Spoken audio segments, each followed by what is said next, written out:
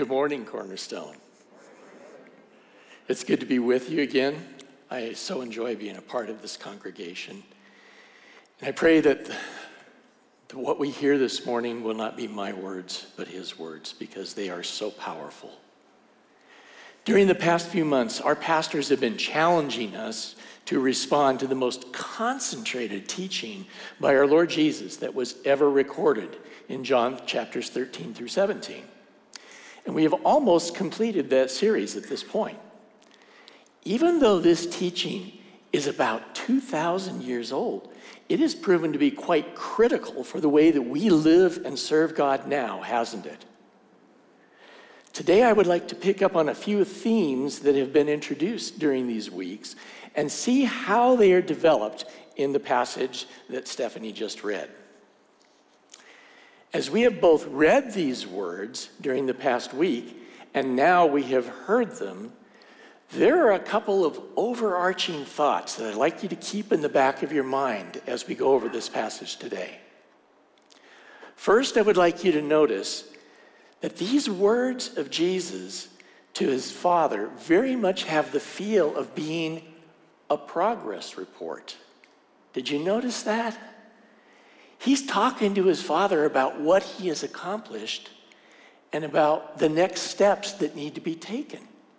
So if any of you have worked in a situation where you have had a project and you had to provide an update from time to time, this is essentially what Jesus is doing for his Father. Now, the neat thing about this is the only reason that we can even read these words is because Jesus chose to pray aloud. He had said in verse 13, "These things I speak in the world." Remember what Jesus had said earlier that night, that the disciples were now his friends. And he said, "All that I have heard from my Father, I have made known to you." So Jesus' report of what he has accomplished and his requests to his Father reveal more of his Father's plan for them. In addition, Jesus continued. He says that they may have my joy fulfilled in themselves. If you and I are in the market for more joy, and who isn't, then pay attention to what Jesus prays here, because it's the object of our meditation so that we may have more joy. Now, here's another thought that you really need to notice. Most of Jesus' prayer here is related in one way or another to the concept of the world and the relationship that he and his disciples have to the world. The word world occurs 13 times in these 14 verses. That ought to tell us something. It is the most concentrated use of this word in the entire Bible. We usually think of the word world in English geographically, like the earth. Or sometimes we may think of it quantitatively, as in all members of the human race. For example, John tells us in his gospel that Jesus was in the world and the world was made through him. God the Son, the Word, is the one by whom everything was made, and it was all very good initially. And later, the Word entered into his own creation as the God-man, Jesus. Yet John goes on in that same verse to use the word world another way, ethically. He says this, "Yet the world did not know him." And he says in chapter 3, "The light has come into the world, but people love the darkness rather than the light." Why? Because their works were evil. The world that Jesus had created had radically changed, and not for good. This describes the state of all humanity as corrupted by our original and our ongoing rebellion against our Creator. And sometimes it's only a group within the corrupted race that's being spoken of. We were reminded of this a number of weeks ago. Jesus' religious opponents were sometimes spoken of as the world. You might recall that Spencer had a very memorable illustration. He had a trash bag, and it was filled with balloons. And all those balloons picture the mixed bag of groups of people and their ideas that make up the world. But I'd like to add one further thought to that illustration that he used so effectively. The world started out very good, but because of the corruption that we have introduced to it, it has essentially been trashed. Listen carefully today for the various expressions Jesus used to describe this realm called the world, so you can understand how we are to relate to it. For our relationship to the world as disciples of Jesus is complicated and produces an awkward, ongoing tension. And I think I can easily illustrate this. Now, some of you are much younger than I am, so you haven't been around in the church since the 70s. But a couple of hymn titles should tell you a lot about this. One is an old hymn that's called "This Is My Father's World." And if you remember that, you know that the words are very precious. But then there's another song that I was introduced to in the 70s, and it's called "This World Is Not My Home. I'm Just a Passing Through." And so you can see that this idea of the world is complicated. It's not one simple idea. It started out very good, but because of our corrupting influence, the world has been trashed. Therefore, there is a very great need for this prayer by Jesus on the disciples' behalf, because the world is a complicated thing and we have to deal with it. Now, keeping the opposition of the hostile, unbelieving world as the backdrop, let's see how Jesus accomplished the work his Father gave him to do in the disciples. This occurs in 3 stages: their past preparation, their present protection, and their future provision. We are told in verses 6 through 9 about the disciples' past preparation for their work. In verses 6 and 9, the most fundamental way the disciples were prepared was by being given to Jesus by his Father out of the world. Did you notice that? If they were not first rid of the world's grip on them, they would be of no use to God's plan. So as part of his grand plan to save the world, he sovereignly overcame the resistance of some who were part of this hostile believing world, effectively removing them not from the world, but from domination by the world. He gave them to his Son as a love gift. He drew them to faith in Jesus by the Spirit to become Jesus' disciples. Note that they were not taken out of the world in a physical sense. They became out of sync with the world's ideals and priorities. They were so absorbed in learning and living divine truth in Jesus' presence that it might be compared to a spiritual boot camp. Now, I don't have any experience with boot camp. I cannot tell you that I know what that's like. But my son Daniel, when he was in high school, volunteered to go to a boot camp that was sponsored by Civil Air Patrol. And it's quite an experience. The first 2 days that he was there, when he was able finally to communicate with us, he said, "I'm miserable. This is terrible." It's like, why would anybody choose to do that, right? But he said, "I'm tempted to just have you take me home, but I'm not going to have you do that. I'm going to try to hang in there, try to hold out and see what happens." By the time he came to the end of that week of basic training, he was elated. It had been so good for him to go through that rigorous training, that breaking down of old ways of thinking, replacing it with new ways of thinking. and he came out of it a better person. Well, we don't experience boot camp like Jesus' disciples did. I guess they walked with him and lived with him for 3.5 years, right?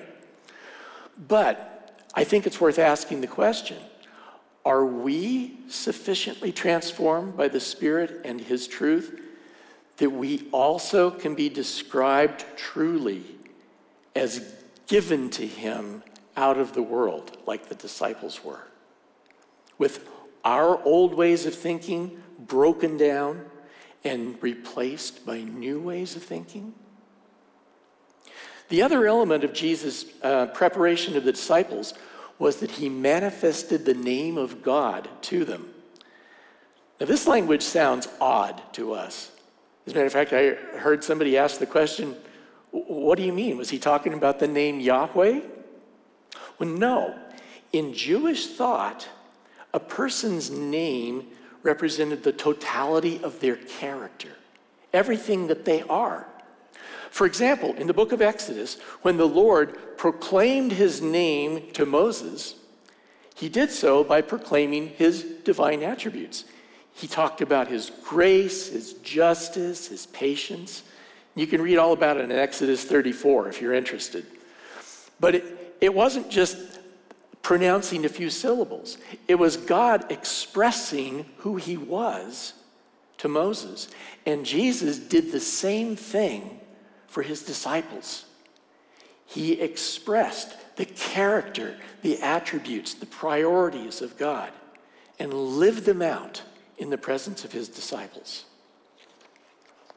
Remember that he said to them, "He who has seen me has seen the Father."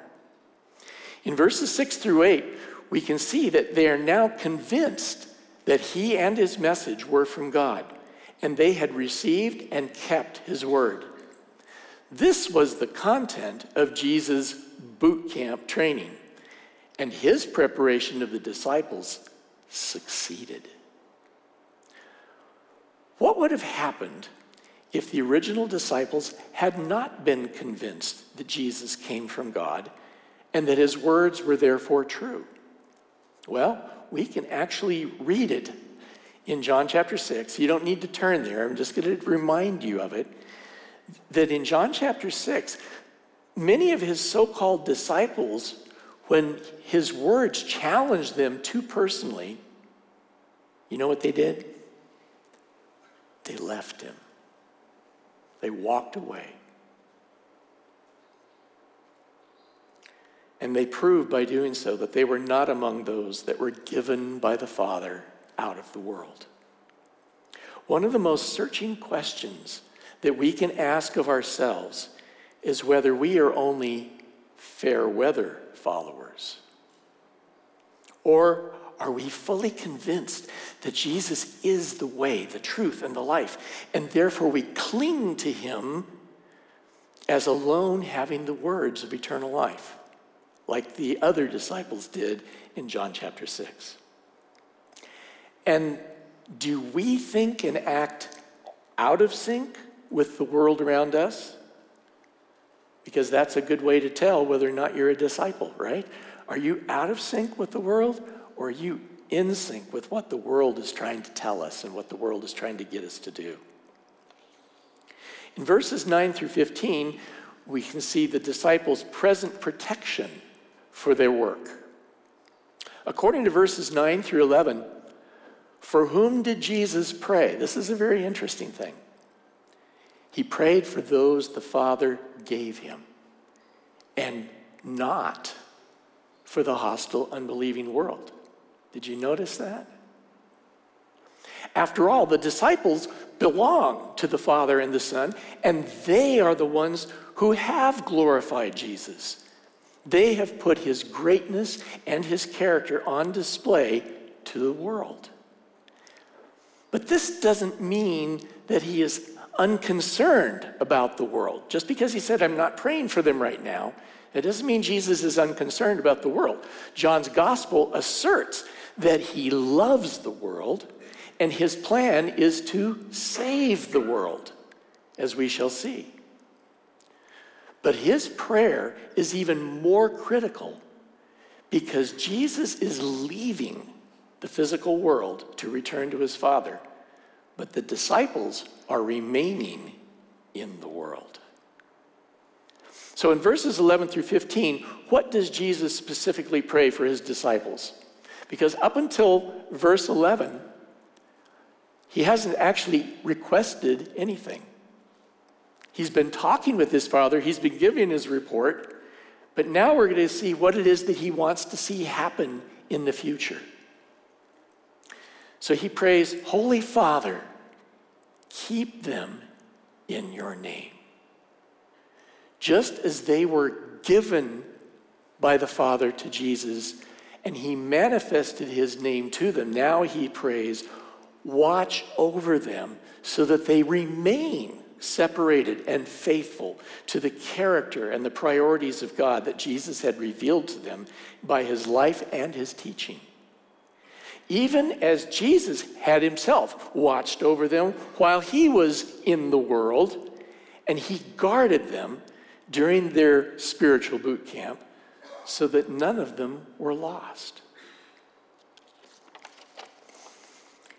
And then he states the goal of being kept in his name. He says that they may be one, even as we are one.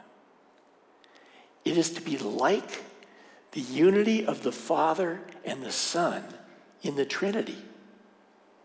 That's constant and unbreakable. Remember what Chris said last week? And I quote, God is glorified when we and all other believers are perfectly one, dancing together with the Trinity in love and unity. That should sound familiar based on what Chris taught us last week. Jesus continues to pray, I do not ask that you take them out of the world, but that you keep them from the evil one. Don't take them out, even though the world has hated both Jesus and his disciples because they are not of the world. In their thinking and in their actions, they represent a foreign country with holy ideals. Their citizenship is in heaven. Let's stop and think about the implications of Jesus leaving, but the disciples staying in the world. Jesus is already facing great hostility by the world, and within hours, he is on the verge of being put to death. Yet Jesus will return to his Father after his resurrection and leave the disciples to face the ire of the hostile world. Think about that for a minute. Jesus is returning to the Father, and he's leaving the disciples to face the hostility of the world that they're in. Now, this is not the entire picture, but if it were, could you imagine the disciples' reaction? Or ours? Honestly, we would be so tempted to act selfishly and say something like, beam me up, Jesus. Or, oh Lord, come and get me out of here. This is escapism. And the disturbing reality of our current culture is that many Christians are looking for a way out. Whether that means moving to another state or abandoning our mission to the world and fixing all our attention on the Lord's return, or fixing our attention on the return to normal after the pandemic, as if the ultimate goal is not his kingdom, but our comfort. Or even like these disciples. Do you remember what they said to him in the beginning of the book of Acts? Jesus, is it at this time that you're going to restore the kingdom to Israel? The disciples, even after his resurrection, were still looking for the establishment of a national kingdom to rid them of overbearing governmental overreach. Sound familiar? This is why Jesus had already assured the disciples that he would not leave them as orphans. You see why that's so important? They're facing a hostile world. Jesus is going to be gone. He said, I won't leave you as orphans, but that he would come and be in them permanently by another helper, the Holy Spirit. This is also why he is praying for them now. They need it. So Jesus continues, but that you keep them from the evil one. Since they will remain, they will face not only human hostility and rejection, but intense spiritual opposition as well from the ruler of this world. They had already lost Judas to Satan's schemes, though at this point no one except Jesus realized it. And even though Jesus had told them that the ruler of this world is judged, he's not gone yet. According to 1 Peter 5:8, he is a roaring lion seeking someone to devour. Yet, in spite of that, we are able to resist him. James tells us he will even flee from us, due in no small part to this prayer by our intercessor to protect us from Satan. Don't forget that. Think about the turmoil the disciples were about to face when Jesus was arrested, and about the very shameful but very human fear and desertion that followed. If Jesus had not prayed for their protection, what hope could they have of being restored? His prayer did not prevent them from denying and deserting him. That happened. And he reminded them in advance that it was going to happen. But it kept them from permanent failure. And ultimately, it guaranteed their restoration. Don't miss this. Think about what Jesus talked about with the disciples in Luke chapter 22 after the Lord's Supper. It's the same night, remember? Even though we're in John, we're talking about the same night as the Lord's Supper. And Peter is saying, oh, Lord, we're with you to the end. You know, we would never deny you. And Jesus looks right at Peter and says, Peter, Peter, Satan has demanded to sift you all like wheat. He says, but I have prayed for you that your faith may not fail. And once you have been restored, strengthen your brothers. That's the power of Jesus' prayer. Think about it. Peter denied the Lord 3 times. All the disciples fled. That looks like the end of what started out to be a very good thing.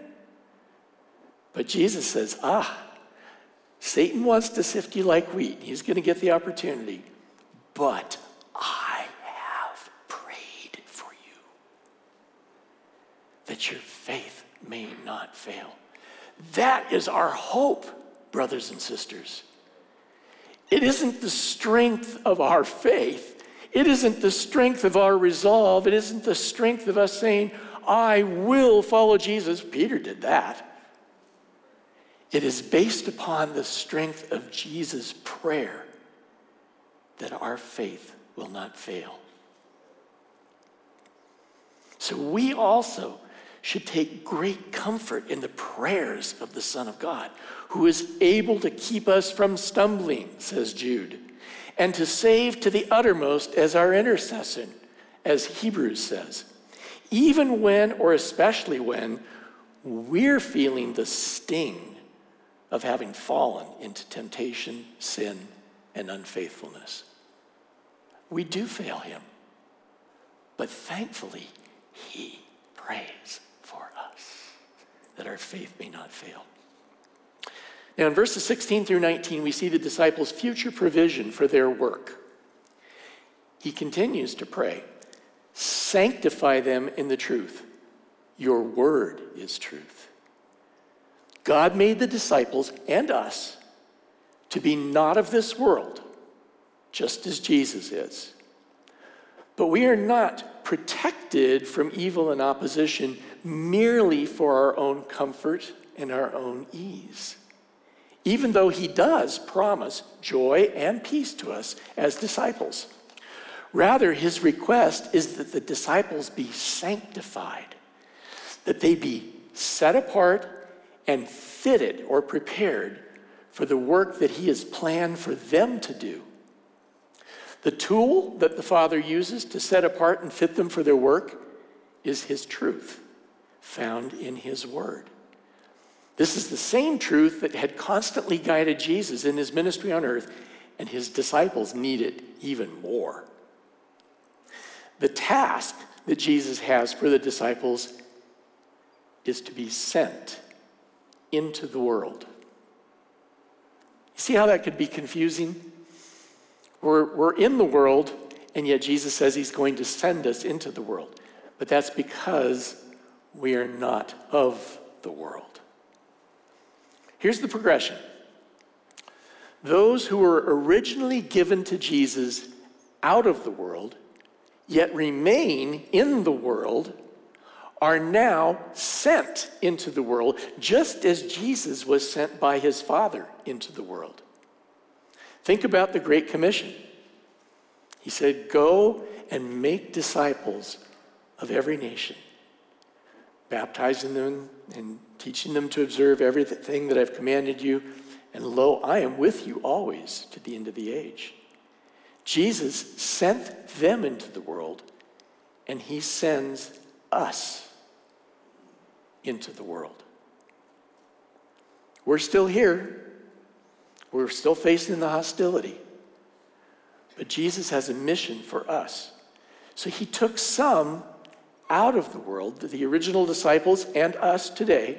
He took us out of the world so that we would be his. He says, okay, now I still have a mission, and that is to reach the rest of the world. But I'm going to do it through y'all.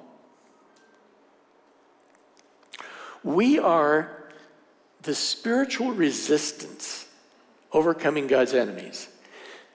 Now, I know that none of us are old enough to really remember World War II, but you've all learned about World War II, and one of the things you remember is that in every nation that was overrun by Nazi Germany, resistance pockets existed.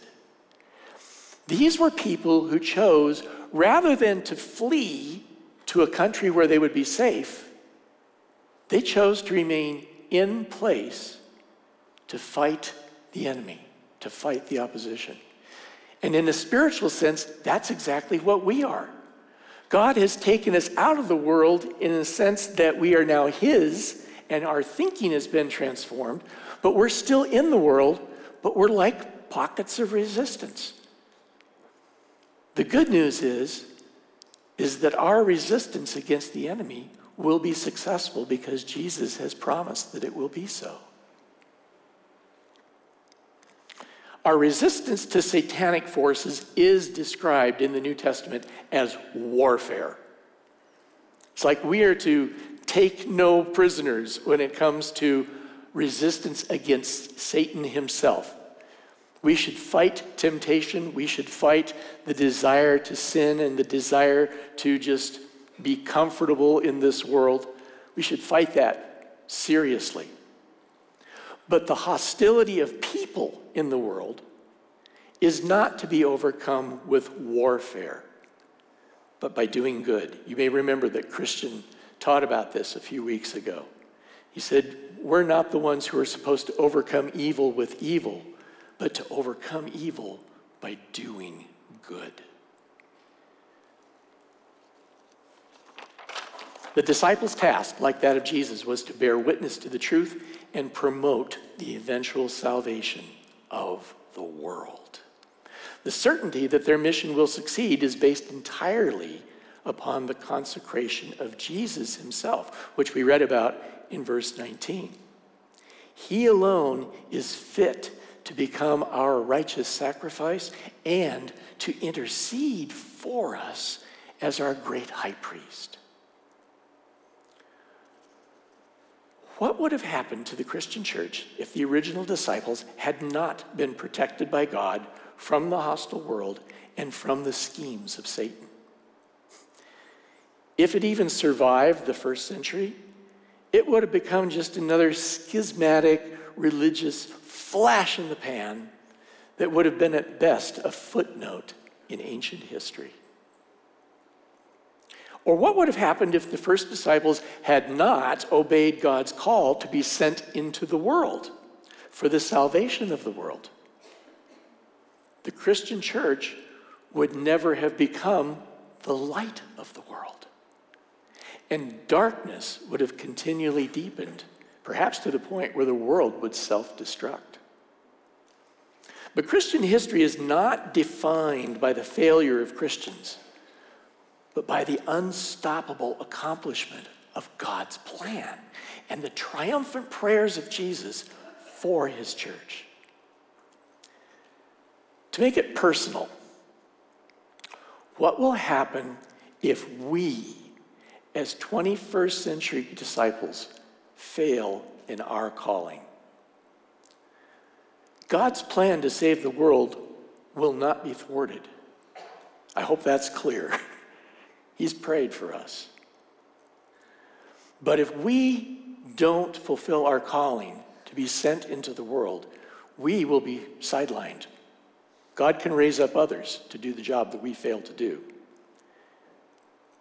Therefore, we should take great comfort in the prayer of our Savior for us as disciples. And here are a few practical steps to take based upon what he did in his prayer. First, we need to be prepared by his teaching and example. Second, we need to pray for what he prays for. Through the preservation of his truth, that we would be protected. And from the evil one who rules this world, that we be fitted by his truth and sent into the world for its ultimate salvation. If I were to sum the whole thing up, here's the expression I would use. We are a people protected in the world for the sake of the world. Does that make sense? We should expect great things of God, for his plan cannot fail, and Jesus is not only able to keep us, but to send us, as his prayers are always according to the will of his Father. And he prays for us. Hallelujah. Amen?